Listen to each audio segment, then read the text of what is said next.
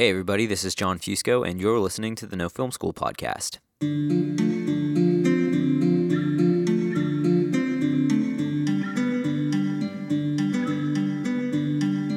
We had some of the biggest directors of the year on the show in 2018, and this bunch of best ofs proves it. Yorgos Lanthimos, Deborah Granick, Jeremy Saulnier, and the legendary Mike Leigh all make an appearance, as does Denis Villeneuve and Steve McQueen's go-to editor, Joe Walker. So, without wasting any more of your precious time, let's get into it. First on the docket is Deborah Granick, whose film Leave No Trace graced many prominent critics' end-of-the-year lists and is widely considered to be one of the best films of 2018. Granick's films are known for their visceral intimacy and gravitating performances, particularly from young talent. The most well-known example is her direction of Jennifer Lawrence's breakout role in Winter's Bone, which was nominated for an Oscar for Best Picture in 2011. Leave No Trace features another such breakthrough performance from the young Thomasin McKenzie. Granick's clearly got an eye for this sort of thing. Liz Nord sat down with Granick to talk about how she's able to spot such talent, and the casting process she uses that we can all attempt to adapt for our own work. Here's an excerpt from Leave No Trace, the secret ingredient to great casting.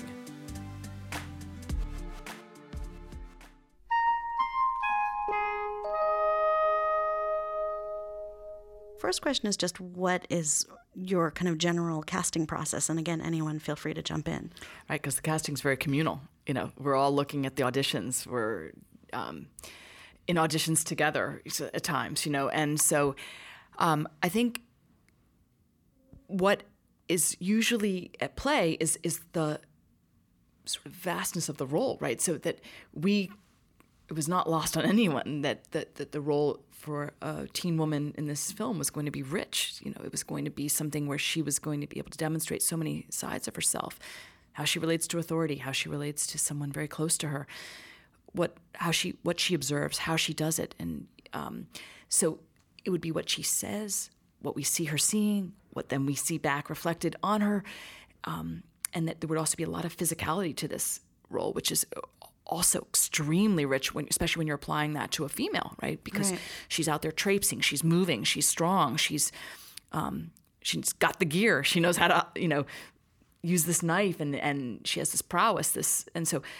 I think, felt excited that whoever we were going to cast was going to have a very meaty, really, what's it called? You know, very filled sandwich or whatever I don't know what the metaphor is, but, you know, just something to chew on for real. And so I think maybe then the next kind of interesting criteria is sort of assessing or vibing off of willingness, right? And I think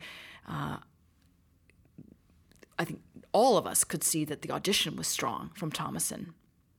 And I think what the subsequent incoming intel that was affirming and exciting to us was the Skype conversations that followed the audition, was where the willingness was manifest, where she would let us know that she had not just read the script or just the sides, but that she had read the book, and that she was already traipsing around what she called, you know, the bush, which is the scrub in the sort of wildlands around where she lives. Right, because she's originally from New Zealand. Yeah, not originally. Currently, I mean, she is a New Zealand full-fledged Kiwi. So when I hear those kinds of ideas being expressed by a young actor, I'm happy to run to the team and say, Tom is she's generous, she's open-hearted. I love what she said. She just, and then lo and behold, a couple days later, after a discussion about some other scenes, you know, almost like just a discussion of things, that she did these improvs based on these ideas that we had discussed.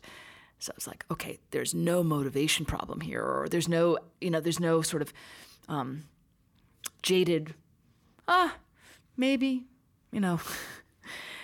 It's much more like, I would love to be a part of this. Let me show you in which ways I'm already kind of on board. That's really interesting. I love this concept of willingness beyond just the skill. Are there any things that you have done or you as a team have done to sort of get someone to demonstrate willingness, like kind of almost like a test you've put folks through? I don't know what day it was recently. I was thinking, you can't demand anything. People have to want to give it, you know, and that especially the more experienced an actor is, boy, does that play out, because they're feeling their own set of inspirations and things that they're ideas and thoughts and feelings that they're churning up to bring to the role. So they're going to give that with a younger actor. However, I would say it's not tested, but it's like that you can float ideas, and the receptive young actor will build on them.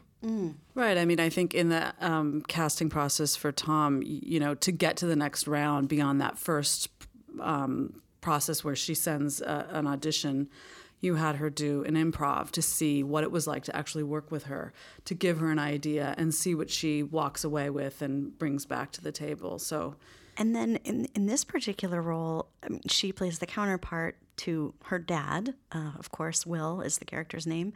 And so he had to be carefully cast. I mean, these two carry the whole film. Do you have a different casting process or approach for older, more experienced actors than younger? Is it all the same? The father was hard to cast because for a variety of reasons. But I would think I think one of them is that it would take someone who actually wanted to spend the time doing something like skills training or some kind of immersion. So this would not be suited for someone who really needs their time on set to be the smallest amount possible, right? And that no extra thing could be asked of them. And I think through a conversation with Ben that was made feasible by, his initial interest in the script, which, he was so communicative about last night, and that the conversation could happen. And then he definitely said, oh, no, that's the way I like to work. I do like to work. I like to work with immersion. I like to be trained. I like to be exposed to the ingredients and the textures that will be accurate for my character. And then we knew as a team that he had also, prior to this, done a lot of personal research into lives of soldiers and what it means, what someone might be left with after combat experience. And that had dated back now several films for him. So he's bringing an endowment. He's already bringing, I want to say, emotional capital and backstory to this film that's already an asset that he's bringing just right out of the gate. So he hadn't necessarily engaged in combat himself, but he'd played roles where he also had to dig into those same kind of emotions. That's interesting. And be informed by he'd spent a lot of time speaking to soldiers in previous film trainings and so reading. He's a reader, and he reads a lot of anecdotal and firsthand material. So then you find these two, and you're really having positive feelings about them, and they have the skill and maybe the willingness. Again, I love that word. But then how do you know these two folks can carry your whole film? I mean, we see them, I don't know the percentage, 90% of the time, more maybe?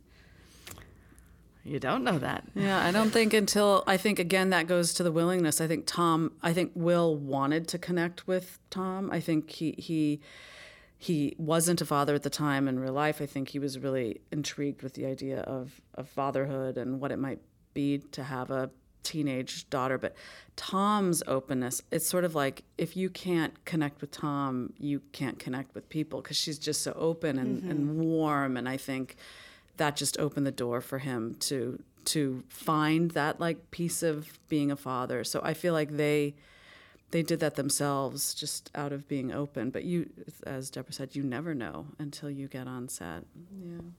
But right before in rehearsals, they did work together. They did survival training work together. And, there was a sense of bonding between them that developed just learning these things together. Natural, real bonding. Yes. Right.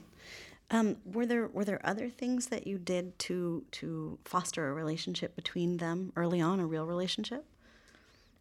Well, I know it's been noted that Tom, and I guess through Miranda, through her mother, brought over a Maori greeting practice or a small ritual that could be performed before scenes and when they met and throughout the filming process, which was to have this close contact by putting foreheads together, and that I think maybe at first Ben found it strange, or he wasn't sure what, because he didn't have the backstory for that until it was able to be given, but I think it started to really work for them, and I think this, and they practiced it, and that was not something that the crew saw too often. That was something that they had worked into some of their rehearsals, and I think another wonderful moment came when the skills trainer Nicole had talked about that they would have a lot of ways of communicating, that if they're trying to be undetected, they wouldn't yell for each other in the woods. They wouldn't just be hollering at each other and, using loud voice, but they would have ways. And I think they liked cultivating that. And so there were challenges in this role. There were things to grow into. There were things to accrue. And I think both of them liked that. There was sort of a growth curve in the actual walking in the shoes of these characters involved learning. And it gets back to that willingness piece again and again. And they had to be sort of down for that.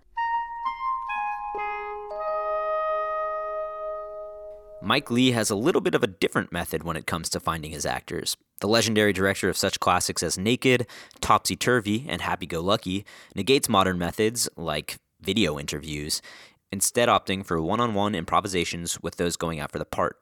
Later, these improvisations will become the basis for building scenes throughout the production, and as a result, they are stacked one upon the other to build a narrative. I was fortunate enough to sit down with Leigh at TIFF this year for an interview titled Mike Leigh on How to Become Your Actor's Dream Director. Here's an excerpt.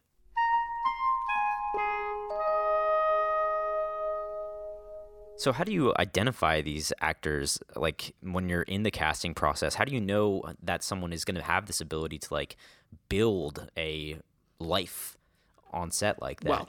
Well, there are two kinds of actors: intelligent actors and stupid actors. And there are plenty of thick actors around in the world, and none of them are in my film. So it needs intelligent actors. And also it needs, as I've already said, it needs character actors, people who can and enjoy and get off on and are committed to playing real people out there in the street, not just, let's say, actors who are not motivated by narcissism. Mm-hmm. How I find them is that we are blessed with brilliant actors in the UK. Yes, no question about absolutely. It. And I work with a famous and brilliant casting director, Nina Gold, who's done lots of movies that you've seen, who's done all my films since Topsy Turvy 20 years ago, and is very good at lining people up. Also, I go and see shows, I watch television, I do all those things that you do and I spent 6 months casting. There's something I want to say about my casting process is that, first of all, anyone that I audition comes and I have a conversation with them with nobody else in the room, and that's important. Nobody. Why is that important? Because it's about me and them finding out how we're going to get on, Gotcha. and it's nobody else's business. Right. So the kind of acting, the kind of audition experience that many actors are subjected to, where they get in a room full of people who talk about the script and they're hoping to get Nicole Kidman, and they're trying to raise the money, or they haven't raised the money, and all kinds of other stuff. And they never ask the actor about that, and never talks about anything, and they may not. Obviously, it's a film they only just might be in. Mm-hmm. I object to that thoroughly, and so it's all about just one-on-one, because when I work with the actors, if they're going to be in it, we're going to start on one-on-one work with nobody else in the room, So that happens first, and I do that for at least 20 minutes, usually half an hour. And then if I feel they're worth pursuing, I bring them back for a whole hour, again, just one-on-one, and they do a bit of work, which I won't go into, but to do its character work. Mm-hmm. And by those means, I get the hang of the possibilities.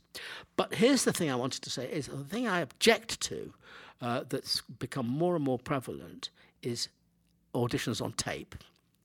Somebody said to me yesterday, do you record these? Absolutely not. The whole thing of self-taping and all that stuff has become the norm, and it's abused. Mm-hmm.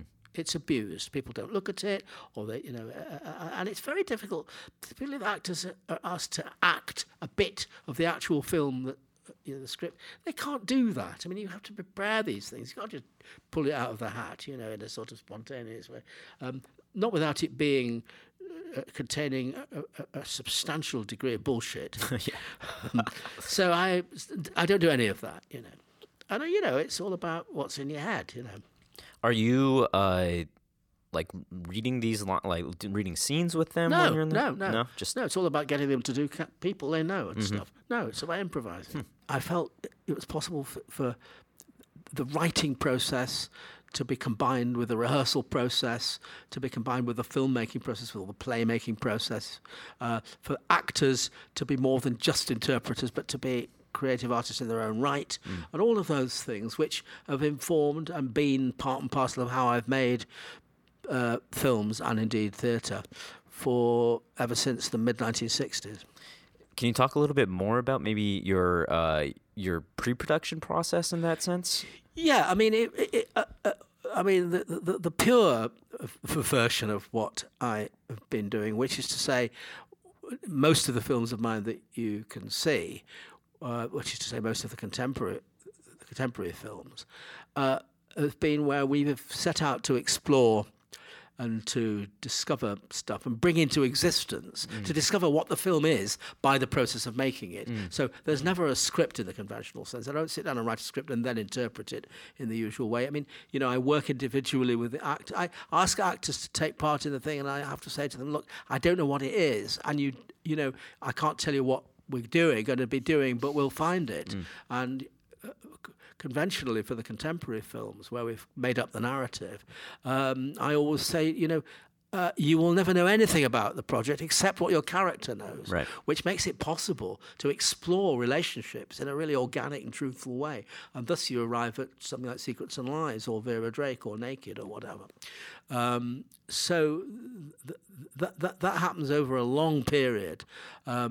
Working in some old building somewhere as a sort of base, right, until we reach the point when I can decide on the structure of the thing in a very preliminary skeletal way, and that we could get out on location, scene by scene, sequence by sequence, and build the scenes through rehearsal, through improvisation and stuff, arriving at something very precise, which we then shoot. Of course, while all that's going on with the actors, production is preparing and design is looking for locations, and a discussion goes on between me and the cinematographer to decide on the style of how the thing should look, and tests a shot and all of those things. But in the end, it's all about getting out there and making a film up as you go along in an informed way. And with these period films, of which Peterloo, which we're here presumably to talk about, is the latest, we do all of that, except that, if it's a historical subject and everybody knows what it is, then it's a different thing. But we still use the same techniques and the same approaches to building a character and a characterization and bringing it to life and making it happen. Because you can research till the cows come home. You can read everything there is to read until you're blue in the face. But that doesn't make it happen in front of the camera. Exactly, yeah. Something has to happen that's organic, right, and real and three-dimensional in front of the camera so that you can create a truth that, we can believe in. So what are the type of questions that you use again and again with your actors when you're asking them to sort of investigate this internal life? It starts with, irrespective of whatever kind of, wherever we're going with it, or wherever we're going to go, or whether it's a character based on somebody we read about in history books, or whether we're making somebody up, I always say, look, make a list of real people that you know and talk to me about them. And sometimes, particularly when we're going to make a character up, sometimes that's very extensive. I mean, Sally Hawkins, who plays the central character Poppy in Happy Go Lucky, she is the record holder at 214 people, as she knew. David Thewlis for Naked, I think, clocked up 98 or something. but of course that's then. I mean, it whittles down to a couple, 2 or 3 sources, and it's just that acting. Some actors are just very good at sort of being themselves. Mm-hmm. But what I do is not about actors being themselves. It's about playing characters out there in the street. So it's all about, if you say, well, if you don't bother to try and think of sources out there, the actor simply falls back on either the resource of himself or herself, or some random cliche, sort of half thought about character of some sort, or their standard kit of certain kinds of characters. So it gives us just a starting point, which is specific, because the actor you're actually asking the actor to do what artists do, to draw from an actual source. But then it's a sophisticated thing. It moves through different processes until it gets to the character. And then it's all about putting the actors together and improvising and massive amounts of research and all of that until you arrive at a point where you really got whole action on the go, and that's the raw material which we then can draw from when we get onto location and start to build scenes. Meanwhile, Jeremy Saulnier has carved out his own little place in film history. His second feature film, Blue Ruin, was the first of its kind in many ways. An artful genre thriller that is a spectacle to behold and shot on a shoestring budget. His next film, Green Room, cemented his place as one of today's most talented thriller auteurs, and it all stems back from blowing shit up as an 8-year-old in his backyard. His most recent film, Hold the Dark, was a drastic jump in scale in every sense of the word. I sat down with him back in the fall for an episode titled Jeremy Saulnier on why being a DP is more fun than being a director. Here's the clip.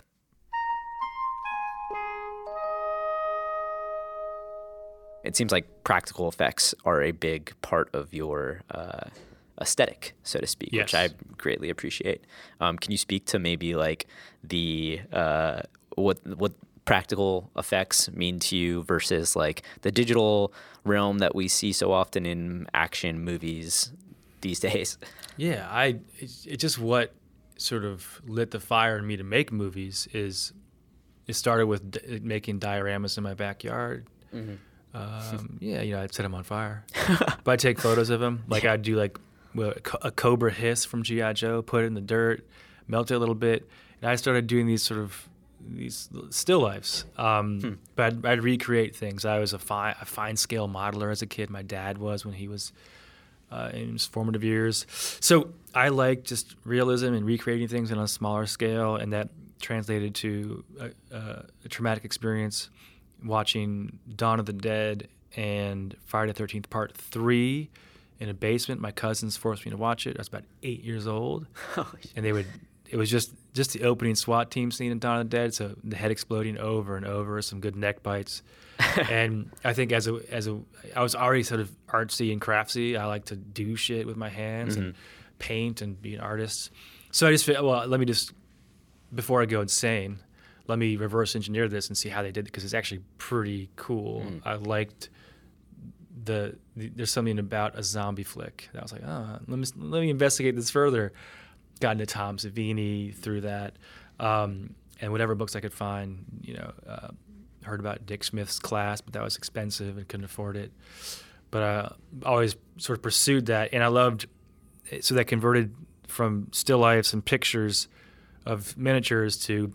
My mom was a researcher at a deaf university, and she did a lot of archiving on videocassettes. So she brought home this old, or right then, brand new state-of-the-art VHS camcorder with a separate sort of shoulder-strapped deck that recorded on a tether. Wow. But so then I was doing that in my backyard, and I gravitated towards the practical effects, gags and stunts. It's like young boys playing in their backyard. It's like tigers. They play fight. They play kill. War. And that's what we did. And I met some friends, and we all became a film collective. And we just, there was actually no choice back then. We did use a video toaster to do some edits. Okay. What's a video toaster? One of the first sort of edit systems. Okay. They had out there for the semi-professional market. video wipes and transitions. Yeah, and stuff. yeah. 2 VHS players. Cool. But we had to do that practically. Anything we would do for school, we'd Macbeth or Beowulf. Instead of doing book reports, we'd just do video. So we get in like Monty Python style wardrobe and shitty British accents and set each other on fire and all kinds of stuff. Did you actually set each other on fire? Oh yeah! Wow. Car hits. We did everything. I mean, back then it was a different era. You could walk around a neighborhood with a toy gun and people would know it's just some shitheads with a toy gun. Yeah. But there was blood in the gutters and people would stop by. They weren't saying, "Are you okay?" They'd say, "What are you boys doing?" And we making a movie, down by the train tracks doing bullshit. So it was really fun, kind of a free for all, late 80s, mostly early to mid 90s. Unfortunately, pre-Columbine, it was just this nice little time where that kind of shit didn't happen. So you could run around and do crazy shit in the streets and have fun and blow each other up, and there was not some sort of no dread associated with it. Right. Just good times, Yeah. exploding heads, and all that stuff. Is there any sort of equivalent that maybe like kids today could go out and do? I mean, like the democratization of film is like a real thing with all these new cameras that are coming out. Making a film collective seems like it was such a formative part of your... Yeah, do it young, meaning this is when we could... Now, video was still a novelty when we were doing this, meaning the teachers would sign off, like, oh, these kids are going to go make a video. Like I had a paper due on this sort of the Falkland Island War. So I just made a video, did a war movie, got all my friends together, got a bunch of fireworks. So it's hard to, the advice I have, like my story, it's hard to suggest to people. Like, right. Go get a bunch of fireworks when you're 8 or 12 and go blow your friends up. And, But definitely, but get your hands dirty. Go out and have fun. And people, by the time listening to actual podcasts, I don't know, they're probably in high school or. But that's when we made most of our films. It's high school, and we had a collective, and we did it. And we didn't have assigned roles. We didn't know who the director was or who the DP. We just kind of revolve. If your turn to get eaten by a zombie, you're in front of the camera, then you come back behind the camera so that your friend can get eaten by the zombie. Whatever it was, we just had fun, and we. Again, like credit or assigning roles just wasn't. We were just a sort of organism that functioned as one. And I mean, with the access now, I'm jealous of. Meaning, even for Blue Ruin, that's what triggered that movie. Is I was waiting for affordable cameras to come out that actually looked like movies. And for Murder Party, my first film, wasn't quite that. We shot standard definition video. I didn't know how to light. I knew how to tell a story with the camera, but I felt the cinematography, which I did myself, was so subpar. But that's why it was a horror comedy gonzo Halloween fright fest. Yeah. It was because let's laugh at ourselves and have others laugh at us too, and not try and put, when we first make a movie, we just don't have the skills yet or the resources, so let's just get goofy and embrace what you have around you. That's the certainly lesson you can learn from my movies is Murder Party is my high school friends in a warehouse because we could get that done. Although the lesson I learned was not just to listen to everyone saying, oh, if you want to do a cheap movie, do people talking in the room, because that for me was aggravating because you have one sort of bit of continuity and you're getting 8 people in a room and they're just talking and doing two takes each, but it's still 16 takes of the same scene. You burn people out. And I wanted nothing more to be visually sort of driven and go out on the open road. So Blue Ruin was like actually a response to murder. I'm not going to lock myself in a fucking room like everyone tells you to. I'm going to go get a camera and totally unlock that room and go shoot what I learned on the corporate video circuit, like little slider on a tripod, 5-pound Canon camera, just do this. And execute a movie that instead of was what you're supposed to do for a low budget operation was what I didn't see happening, which was a artful genre flick told in a sort of very visual, quiet way that was troubling, deep enough to sort of to hit the art house audience, but satisfying enough on a genre level to actually sell the damn thing. Very practically built from the ground up with resources from picture cars to locations to actors, just whatever I had with me. And I did exactly what no one else was doing at the time. Now it's a lot easier. People do it. And I'm excited to have been that's the one thing I did before people, before others. It was like I had a little space where I did Blue Ruin because I didn't see those films on the festival circuit at the time. I mean, I hadn't seen one. Like I was just saying in the intro to this podcast, like I really hadn't seen anything like it at the time, and I was so blown away by the expansiveness of the story that you were able to tell from out of nowhere. Do you know what I mean? Yeah. So I guess I just got the wrap-up sign. So I'm just going to ask one last question, which is something that I asked all of our guests, which is if you had any golden nugget of advice for prospective filmmakers. You've given us a lot of good advice already, but what would your top number one piece of advice be? Oh, man, that's a tough one. I think I'll segue back to Hold the Dark because that's kind of the most latest movie. One day I'll probably write a book. Ooh, because a lot of the things, as you enter the film industry, you have to disclose less because there's other people involved and other companies and no, I'm not talking shit about Netflix. They're the best partners ever and supportive.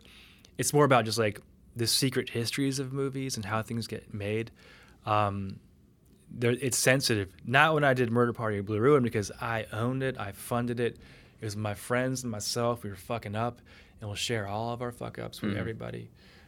Those are easier to talk about. But for Hold the Dark, it was I think I learned primarily that the imposter syndrome, which plagues so many filmmakers, one day you'll be found out that you're not who people say you are. Right. You're not a master of genre. You're just a jerkamo. And they're going to take it away from you. You're not going to direct again. It's just this terror. At a certain point, right now, you have to admit, okay, no, I'm a filmmaker, because if you go into it, now you should always be kind. You should always be pragmatic and have solutions that you work out with your collaborators. But you should not be embarrassed to be a filmmaker. You should ask for what the narrative demands, and that's what I've been learning the last two movies. Is I felt guilty because we built a whole concert venue for Green Room. Yeah. I was so we're gonna build it just because I want the door here and the hallway here. And then it ended up the whole architecture of the film, it all boiled down to if it wasn't what was in my head when I wrote the script, it was a redesign of the whole movie. Yeah. So just no, we're gonna spend a shit ton of money and do it. And Hold the Dark was just, I had so many new resources. It was still the same problems as far as we were making a $25 million movie for under $15 million, punching above our weight class and doing all that. But I came out of it, and I think this might be just more symptomatic of me and my own reservations, but to be grateful, man. It's I was coming off this run and just never had time to blink between making Blue Ruin and into Hold the Dark because I just couldn't stop. Between movies, it takes so long to get off the ground, and you're working for free for over a year, and it's it feels fancy outside, but inside it's desperate. Huh. But Hold the Dark, I was okay, here I am. I'm doing war scenes and shootouts and intimate dialogue exchanges with Jeffrey Wright and Riley Keough and James Badge Dale, Alexander Skarsgård, Julian Black Antelope, these amazing sort of cast members. And I made myself be grateful. I said, well, we were on some location scout. There was some miscommunication. We couldn't even shoot here because the logistics can't get the gear up to the snowy path. And it was why are we even here? But instead of bitching, which I, would have done normally, I fell back into the snow, made a snow angel, and looked up and was man, this is truly a privilege, and I'm really, really thankful. And then I got back to work and started bitching again. But I did take that time, so it's important to do that. Yeah. But nuggets is just don't stop. Stay close to the industry and peripheral career tracks. I was a camera person, but I never left. I never quit you film. So when I came back and did Blue Ruin, it was with the producers who did films that funded other directors that I shot for. And it was all full circle. You just keep in play, and don't get, if you get ambitious and you blow money on a movie that does not do well, or your experiment fails, just keep working and regroup. And then for me, it was 6 years between movies, and then all of a sudden I broke through, and now I'm a filmmaker. But find your own path, listen to me and everyone else that offers advice, but then filter that and ignore what you have to. Yeah, do what works for you. Yeah. Yorgos Lanthimos is maybe the highest profile guest we've ever had on the show, and I was more than a little nervous at the idea of interviewing him. The Greek auteur has a bit of an unsurprising reputation for being enigmatic in conversation, but ours turned out to be a pretty straightforward and candid discussion on how he got his start in the business and what it means to be a surrealist filmmaker. So, without further ado, here is Yorgos Lanthimos on how to shoot surrealist film. What I'd like to ask you first is, I just watched Dogtooth again earlier this week, and we'll get to the favorite. But how did you just come right out of the gate making these kind of taboo films? How are you able to do that as a young filmmaker? To just challenge the audience immediately as soon as you got to the scene. Well, I guess, one of the things was what attracted me, personally as a person, what kind of films or literature or music I liked, that obviously had an impact on me. Another thing I think is that I basically started by working in commercials a lot. So my first job, and where I learned all the technical aspect of filmmaking, is making for many years commercials. And because in Greece, it wasn't, and it still isn't very difficult to make feature films, because there's no real tradition or industry that supports it.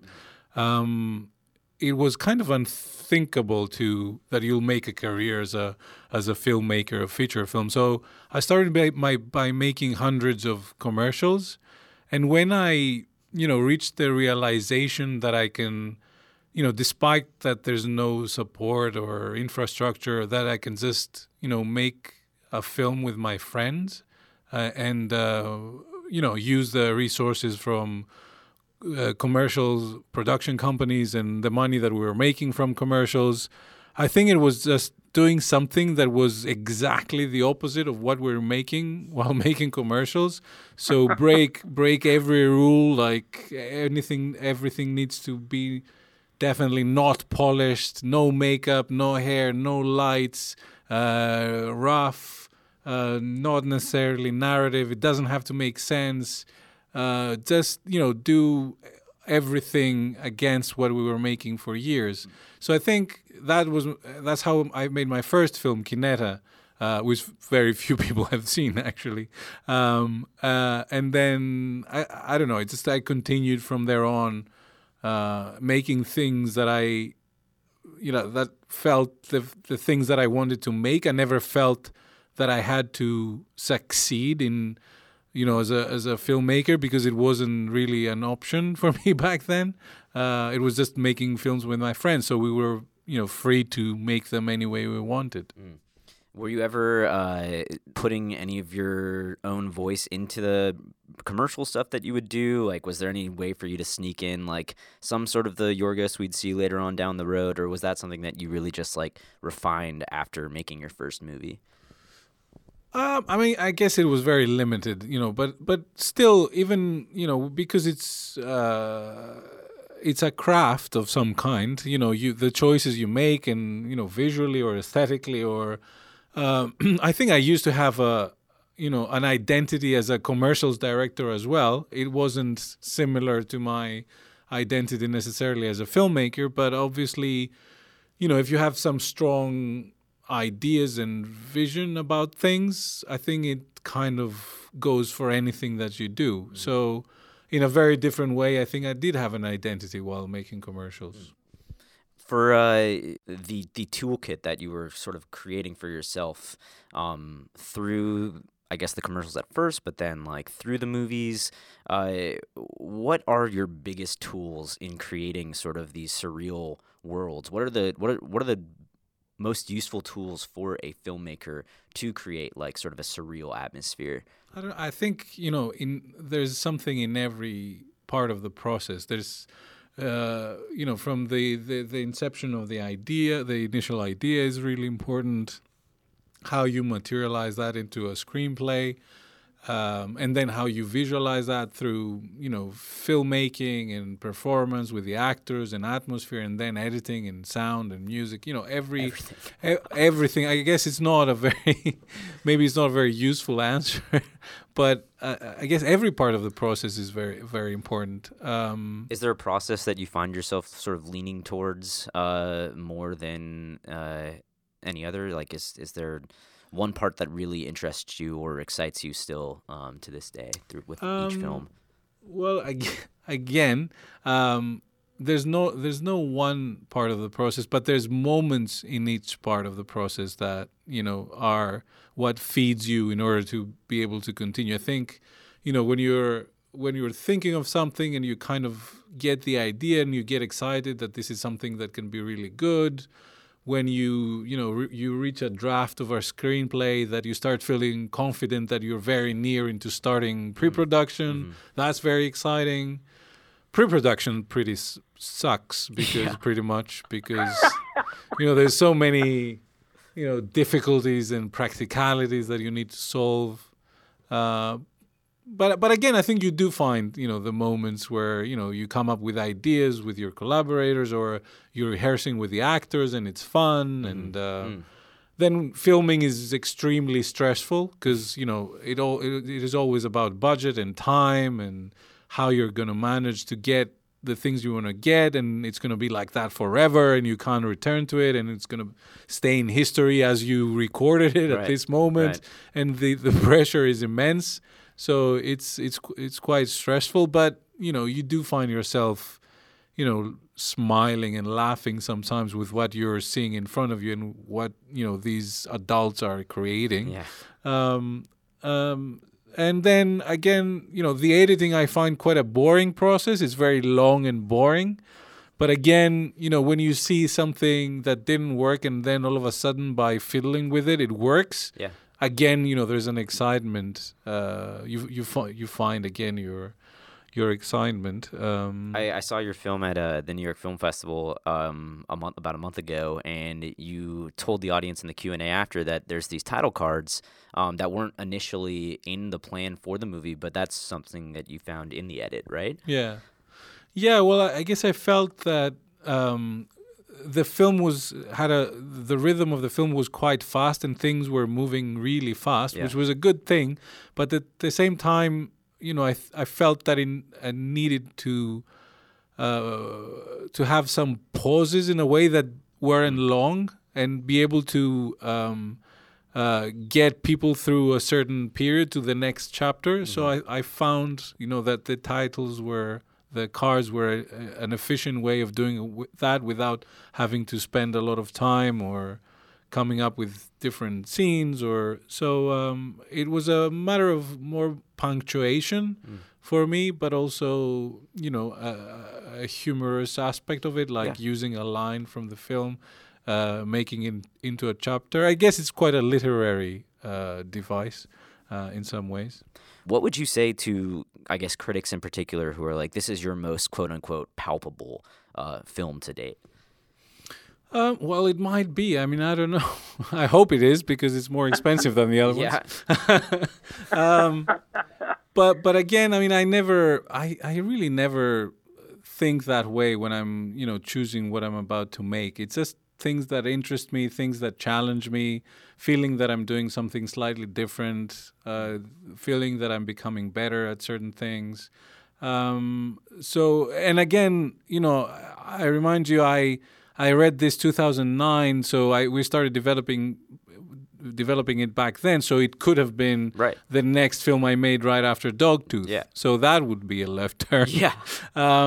So it didn't really matter the fact that I made other films. I mean, I think I make the films when they're ready to be made, and when I feel the time is right, or the script is right, or you manage to put it together because of financing or because of casting. I mean, another reason this took another year or so to make is because we sometimes had to wait for the cast, because I really felt it was very important to have the right actors for it. And when it didn't all fall into place as I wished it had, we had to push the film, and then I ended up making another film before.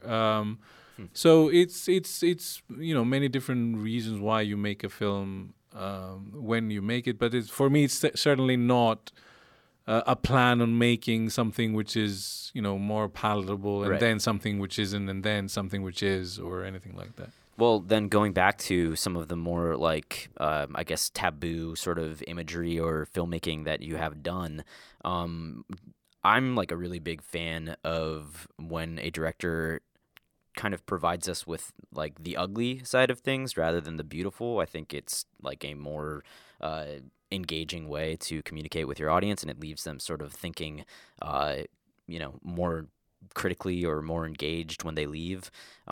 Is that something that you like resonate with? Are you sort of fascinated in maybe screwing around with your audience a bit, or? Yeah. Well, I guess people do ask me why I'm so pessimistic, or my films are so dark, and but I think yes, it's because of what you're explaining. I don't think there's any. I'm not interested in making a film about things that go right, because what is there to say about it? I mean, it's okay, it's fine, it's going right, so why should I say something about it? Yeah. But then, all of those things I find myself wanting to expose and wonder about and ask questions about is things that are not right, or things that I think would maybe think are right, but I think we should question. So I think that's how I'm driven to make the choices that I make. Is there anything that you would be like that you think would be too bold to put on screen, or is there anything you would be afraid to like show to an audience? I don't know. I think it all depends in context. Yeah. I mean, any image can be too much or too little or whatever. Have you had any ideas for films where you've been like, oh, okay, wait, no, this is something that I can't actually follow through on? Not really, because until you actually flesh it out and have a complete thing, you probably don't really know. I think anything is worth exploring, and if you feel that it feels right, you go ahead and do it. Don't try to conform with anything. Don't try and fit in any box. Just do what you feel is right for you. Just don't try and imitate anything. Don't try and succeed. Because I think only if you are genuine and you do what is true to you and what you're interested in, that's how it can only go well, and that's how only you'll be content, and maybe you'll find whatever kind of success is important for you. Finally today, I've selected a portion of a conversation with one of the world's greatest living editors, Joe Walker. When you take a look at the roster of films he's cut, it's clear that I'm not making any sort of exaggeration here. Hunger, Sicario, Shame, Blade Runner 2049, 12 Years a Slave, Widows, Arrival, all edited by Walker. This is an indispensable conversation for any director who's currently working in post-production and any editor looking to get more gigs. The episode is called Think Slow, Act Fast. Joe Walker on editing for Steve McQueen and Denis Villeneuve. Here's the clip.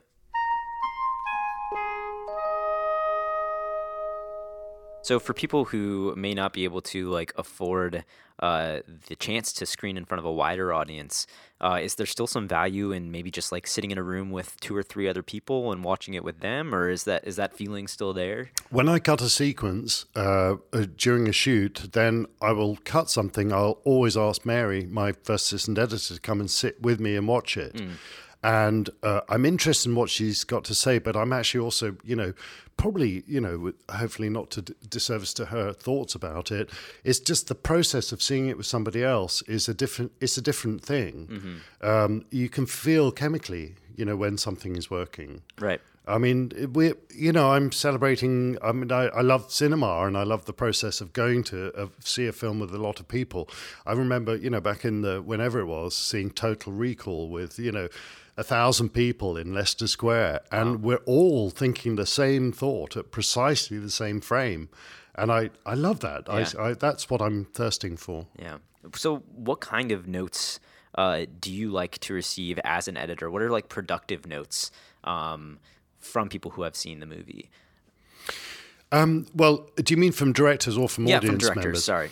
Well, I mean, look, when you're working with a director, the best scenario is really when they treat you a bit like an actor, not to spell out the steps, but to kind of give you, throw you a challenge and see how you attend to it. Because, we meant to have mastery of this material. I know what all the takes are. I've seen all the material. And sometimes, a director saying, I wish this is too high, blood pressure, the scene. I need this just to be a little calmer, or I need a gentler version of that line. And then, you set about trying to find it and solve a problem, or I need to get into the scene later. I don't like the kind of feeling that every scene is starting with somebody coming through a door. What can we do? And it's the smallest microcosmic part of editing is the cut, and where you cut from one shot to another. But really what's happening, or what I'm trying to do is think, think slow, act fast. So my fingers are busy doing the kind of finding the cut, but actually you're also thinking about how you're structuring a sequence and at large how you're trying to pace the whole film. Right. So it's kind of really nice to have that engaged and for it to be handed, to give you ownership of that, So then how do you maybe avoid a change in one sequence affecting the entire structure of the film? Because that's such a hard balance, I feel like, to maintain in the editing room. Are there any tricks that you've picked up throughout your career that have been like red flags when you're making a cut that you think, okay, well now this has really affected the entire tone of the film in a negative way? It's interesting, isn't it? Because you have to kind of be prepared to have a heart of stone and really drop maybe even the best sequence in a film to make it work. I mean, I'll give you a solid example. Yep.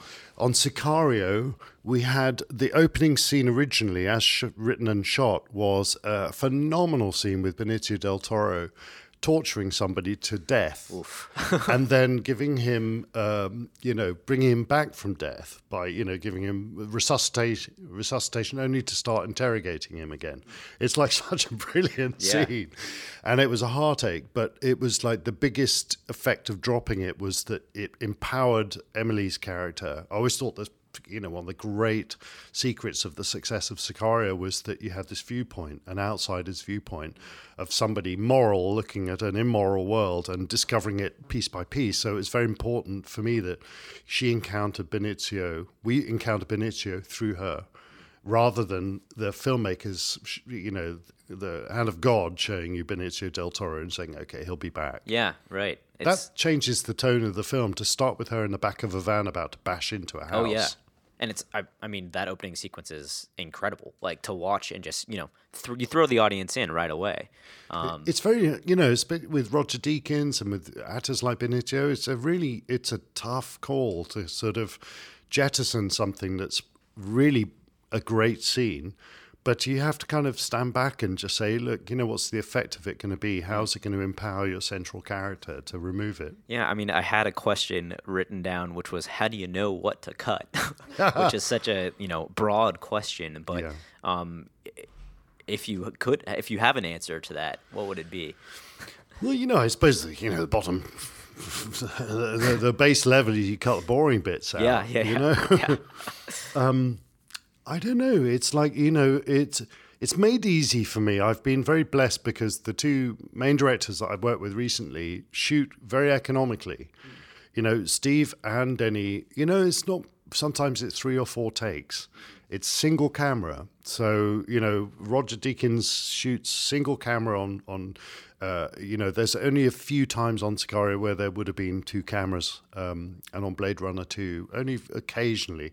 The stunt material, of course, is often covered by like many cameras, but for practical reasons. But, it does enable you to kind of, it's already kind of chunked down for you. It's, I've had the opposite extreme. I cut a film for YouTube, Life in a Day, which is 4,500 hours of daily. So, that's kind of a big ratio. But, you're having to find ways of chunking it down, and it helps that I've only got an hour and a half's material to look at every day, which means I can look at everything, and I can respond almost like a first audience member, and follow my hunch as to what they want to see and how to, what order to show it. Are there any mistakes that you see fledgling editors make time and time again that you can warn our fledgling editor audience to look out for? I don't know. I think it's the temptation. The obvious one is that people overcut and they're sort of bashing around between cuts, and you never really. I always like giving people an opportunity to have the feel of pace, but to give people an opportunity to kind of peer into the soul of the main characters, and to I'm kind of always obsessively looking at the eyes and the dance of eyes between actor and another actor. So, and I want to kind of get that intensity, and that's kind of there's a lot of tricks and hard work to make that happen. But sometimes, there was a really good example. I went to the University of York and I sort of had a little masterclass, and I took a sequence from Shame, second feature film I did with Steve, and Steve gave me 2 shots of somebody singing, it's like New York, New York, sung as a slow ballad, listened to by Michael Fassbender's character, and Carey Mulligan singing this amazing song. But I had 2 shots. And it's 4.5 minutes or whatever it is in the middle of a film, danger zone, Yeah. There's no plot going on. There's nothing advancing. And how do you cut these 2 shots?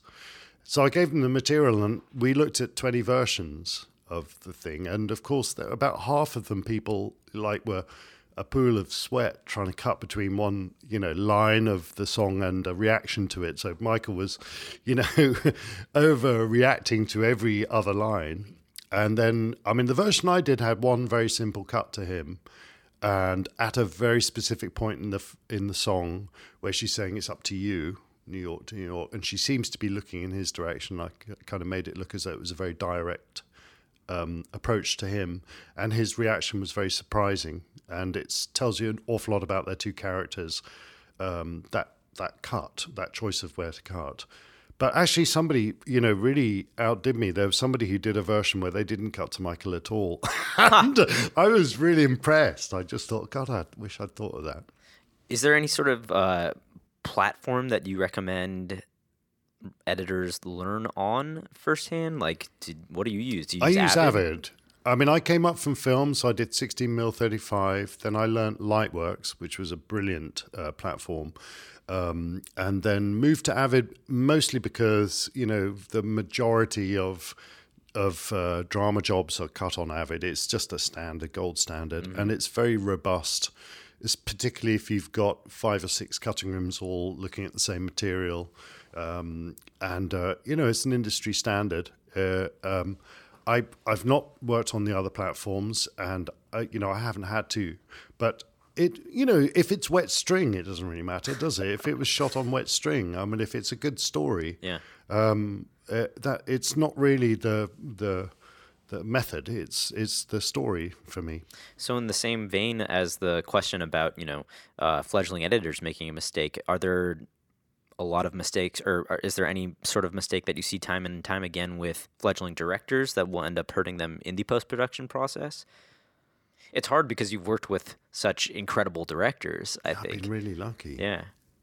I don't know. I think, one of the problems, I'll answer that tangentially, which is one of the problems I had with television. I did a lot of television work, then I wanted to move out of it. And one of the big reasons was people don't test the films. You know, nobody who hasn't sat and watched the dailies or written the script or produced it is looking at your cut. And there's no naive audience, if you like, to watch it and for you to measure its success.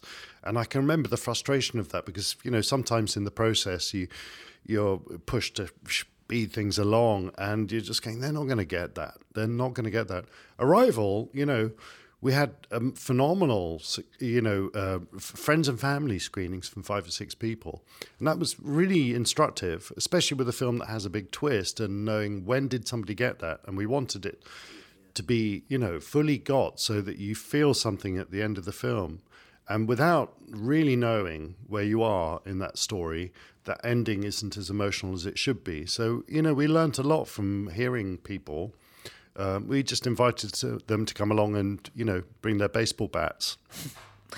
Yeah. Tell us what they thought. The young directors, and I just see sort of great work all the time. I can't see negatives. I just see a lot of kind of new voices and interesting ways of doing things that aren't, you know, that I learn from. It seems that one thing that you did mention earlier in this interview was that you respected McQueen's ability to sort of let go of some of the things that he may have shot and almost use the edit as another script writing, like another draft of a script in a way where he like can actually like look at his movie now and make these decisions. Well, also, you know, it's a place where you kind of create new material because, you know, luckily on Hunger we had the advantage that we had 6 weeks where Michael Fassbender had to lose weight. So we were able to cut the first 2/3 of the film. Yeah. And it meant that we could drop a few things from the last third of the film that were yet to be shot and also do a few pickups. So it was kind of a very useful thing. I think, you know, there is... You know, directors are often feel ashamed or, you know, bashful about the fact that reshoots happen, but I really celebrate them as a possibility sometimes to set something up earlier in the story that pays off later, or little story beats that might just, you know, you're just going, did you actually get the scene? What if it was something else? Let's try think outside the box. So my last question for you is if you had any advice to aspiring editors, what would it be? Watch lots of movies. I mean, there's nothing more instructive than, even bad ones are very, very useful. I mean, I'm always asking my assistant when they don't like a film. I said, look, you know, if you didn't have any choice on casting or, you know, choice of music or something, what would you do with this film? How would you change? How would you have made it better? So even a bad one, you can come out and say, well, you know, actually, it would have been really helpful to have started this story, you know, later, right? Or, you know, or got sort of cut down on this character rather than that, or, you know, got more of a sense of pace. I think it's kind of an intellectual exercise. What would I do if I was editing this movie? Absolutely. Watching it with a critical eye from an editor standpoint while you're actually in the theater. You know, really good film, actually, I don't think about the editing, in truth. It's like probably only the ones that are a bit creaky in some other way that I'm starting to be aware of all the plumbing. And that's maybe how you know it's a good film, is because you're not thinking about it. So. Yeah, you're just compelled. Yeah. That's the idea. That's all for this week. Stay tuned next Monday as we continue to count down our best moments from 2018. If you're enjoying the show, please subscribe and rate us on whatever podcast platform you choose to use. You can follow me on Twitter at Jim_John_Jim and No Film School at No Film School. We'll see you next week.